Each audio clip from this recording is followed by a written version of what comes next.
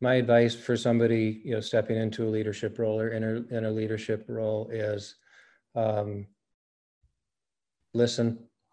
I lead best when two ears are open and one mouth is closed, and the internet probably did some of you a favor by cutting me off at different points today. But listen, care about your people. I care deeply about what it's like to work at the company. I want people to be able to live, good lives. We want to pay living wages.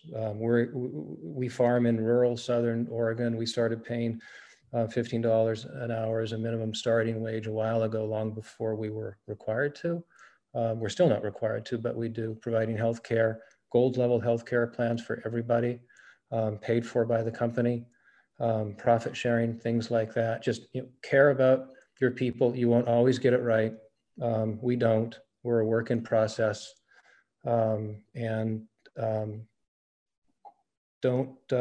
is where maybe I don't always follow my own advice, but don't be afraid to show it.